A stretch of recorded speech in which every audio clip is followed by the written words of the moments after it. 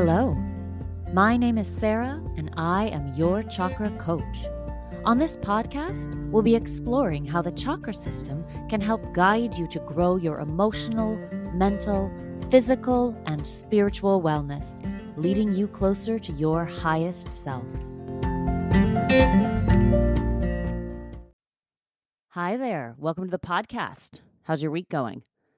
Today, we will wrap up the very short series on types of yoga asana. If you didn't listen last week, no problem. You can go back if you want, but we'll be talking about some completely different styles of pose class today. I am going to reiterate before we start that postures, poses, what we think of when we say we're going to yoga is just one small part of the full practice of yoga, the philosophy of yoga. Last week, I did a brief overview of the 8 limbs of yoga, which include ethical guidelines, breath work, and meditation. So if you're curious, episode 164 is for you. I won't go into it again this week, but it's important that we remember this because otherwise, the practice of yoga would be limited to those physically capable of or interested in physical classes, and it isn't. We can all engage with yoga in many different ways. This is just a couple episodes with a breakdown of what you could look for on a studio schedule if you wanted to physically do some poses. It's also important because the tradition, the roots of yoga are so much more than a physical practice, and honoring that, acknowledging that, and understanding that is a key to appreciating the entire practice. Last week we talked about some very physical types of yogasana class: hatha, ashtanga, power, and vinyasa. Today, we'll dial it down a bit to start. It is still a physical practice, but the pace of this first class is significantly slower. We're starting with restorative yoga, which I teach and love, and I have a class up on the Patreon for members there because I just love this practice. I will tell you, though, that just because it's slower paced doesn't mean it's for beginners or that the others are more advanced. Restorative yoga involves just a few postures over the course of the practice, but we hold them for long periods of time, 5 minutes or more. And now, before you get worried about that, in restorative yoga, the idea is to use pillows and blankets and blocks, bolsters, whatever you've got to help support your body so that you can fully relax into the pose. Sometimes I say that we're letting our muscles soften around our bones. A lot of the class takes place lying down on the mat. It can be very relaxing, and in fact, it is really good for stress relief and resetting your nervous system. Holding the poses a long time allows you to get deep into the stretch, into the muscles, but also into your fascia, the connective tissue in our bodies. Restorative yoga, though, because it is so still and quiet, really asks a lot of our minds to also be still and quiet. I've had students tell me it was really difficult because their minds simply wouldn't slow down, much like when a lot of us sit down for meditation. This type of class is a great blend, I think, of multiple limbs of yoga, and you can really connect mind and body, since in our culture we tend to spend a lot of time separating those. Actually, since we're talking about that already, let's talk about how some of the other limbs of yoga are present in an asana class. I know I said I wouldn't go over it again, and I won't, but again, the philosophy is part of the physical practice. They can't be separated, mind and body. Breath should always be at the forefront of any type of asana class. Some classes use specific breaths that the teacher will speak to, others use a natural breath, but the practice asks us to be aware of our inhalations and exhalations throughout. This isn't easy, but the breath does provide a foundation for the entire practice, and breath is part of the 4th limb, pranayama. So you can see that in every physical posture class, you're not just working with one limb. Another one I want to touch on briefly is one of the yamas in the first limb of yoga, and that's ahimsa. I did an entire series on the yamas, so you can listen to that if you like, and several of them apply to our posture practice, but this one really stands out to me because it means non-violence, non-harming. And that is both external non-violence, not harming other creatures, but also not harming ourselves. A lot of our Western yoga classes seem to forget this one as we just try to push ourselves further and further into a pose, regardless of our body's readiness or its need. Some of this has to do with our cultural need to win or be the best or push ourselves or do the hardest version. But when that crosses into harming ourselves, we're not practicing yoga any longer, even if we're still at class. I would say this mindset walks a pretty thin line of self violence all the time, and it's a place our whole society could use a little more yoga. But we're talking about asana. So if you're pushing and hurting your body, remember that not only is that not what yoga postures are for, that's the antithesis of yoga as a whole. So that's somewhat unlikely in a restorative class, at least I hope, but it could certainly be present in some of the others we've talked about. And I didn't want to let it go unsaid. Related to restorative yoga, but slightly different, is a yin class. Now, a lot of times these two styles of class are listed interchangeably. And I'm not here to tell you that's wrong or right or call a teacher out. There are some differences. I'll present them, and you can do with that information what you like. Like restorative yoga, yin is all about long held poses to really get deep into a stretch and release the connective tissue. It uses props like blocks and blankets and pillows too, but instead of to support the body into full relaxation, the props are there to help you ease a little more deeply into the stretch. It isn't that yin isn't relaxing. It's just maybe a different kind of relaxing. Whereas restorative is very good for relaxing the mind and healing the nervous system, which may also happen in yin. That's not the point of yin. Yin is active without a lot of movement, stretching to the point of discomfort, but certainly not pain. We don't want to trigger the muscles to reflexively contract, which is a safety mechanism that's built into our bodies. Some yin classes offer movement between the poses, others less so. I've had teachers tell me that a traditional yin class doesn't use props, and others tell me that they do. So you may find a propless class, but usually you can use props if you like to. Yin is a slow practice. I don't know that everyone would consider it gentle, but it could be. It was designed to be a complementary practice to the faster yang practices like vinyasa, which we talked about last week. Restorative yoga was originally intended for people with injuries or even chronic illnesses to experience yogic healing without the strain of the other types of classes. Again, you'll sometimes see these listed interchangeably, and that's okay. I just think it's nice to know where the differences lie, to have the knowledge, but also so that we're aware if things aren't exactly as we expect. We can practice letting go of our expectations, and that is healing too. Quick story, little side note for you. I once went to a class that was called Restore or something like that on the schedule.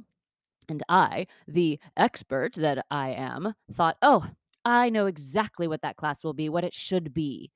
And as the teacher introduced herself, she said, "This won't be a restorative class. It's a little different." And then she proceeded to teach her class and do a really good job. And it was a good class. But because I'd come in with all these expectations about what should and shouldn't be happening, I was miserable for every second. Even though she explicitly told us not to expect a restorative class, I still did. And I really wasted an opportunity to practice yoga. Even though I was doing all the postures and going through the motions, I can't say that I was truly practicing. So I missed doing yoga that day. Still in class, missed yoga. My point is not just to tell you an embarrassing story about myself. Although I've had several people say that they love it when I tell embarrassing stories about myself, but My point is to remind us all that there is value in every type of practice if we're willing to trust that we are where we need to be when we need to be there. That's where the next lesson for our life is, right where we are. Maybe my lesson was to be more humble, to learn to release expectations. If you find yourself in an asana class that wasn't what you expected or isn't what you'd hoped, consider that you're in exactly the right place. Come to think of it, that's probably true for most moments in life. But I suppose that is for each of us to decide for ourselves.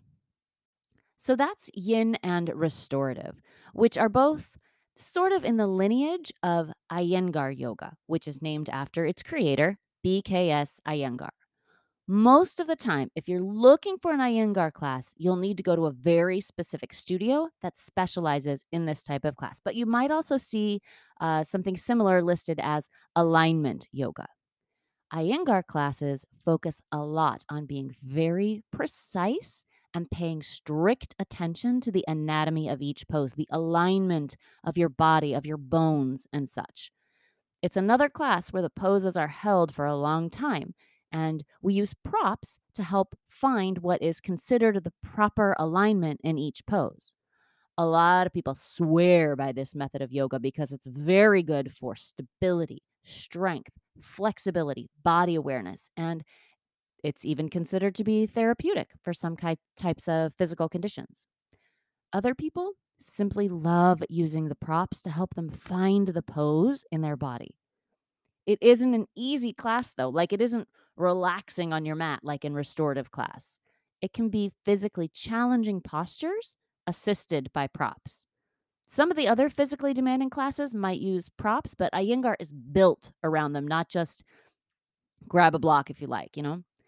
Generally, this is considered a very safe practice, even if it's tough, because there is so much attention given to alignment and balance.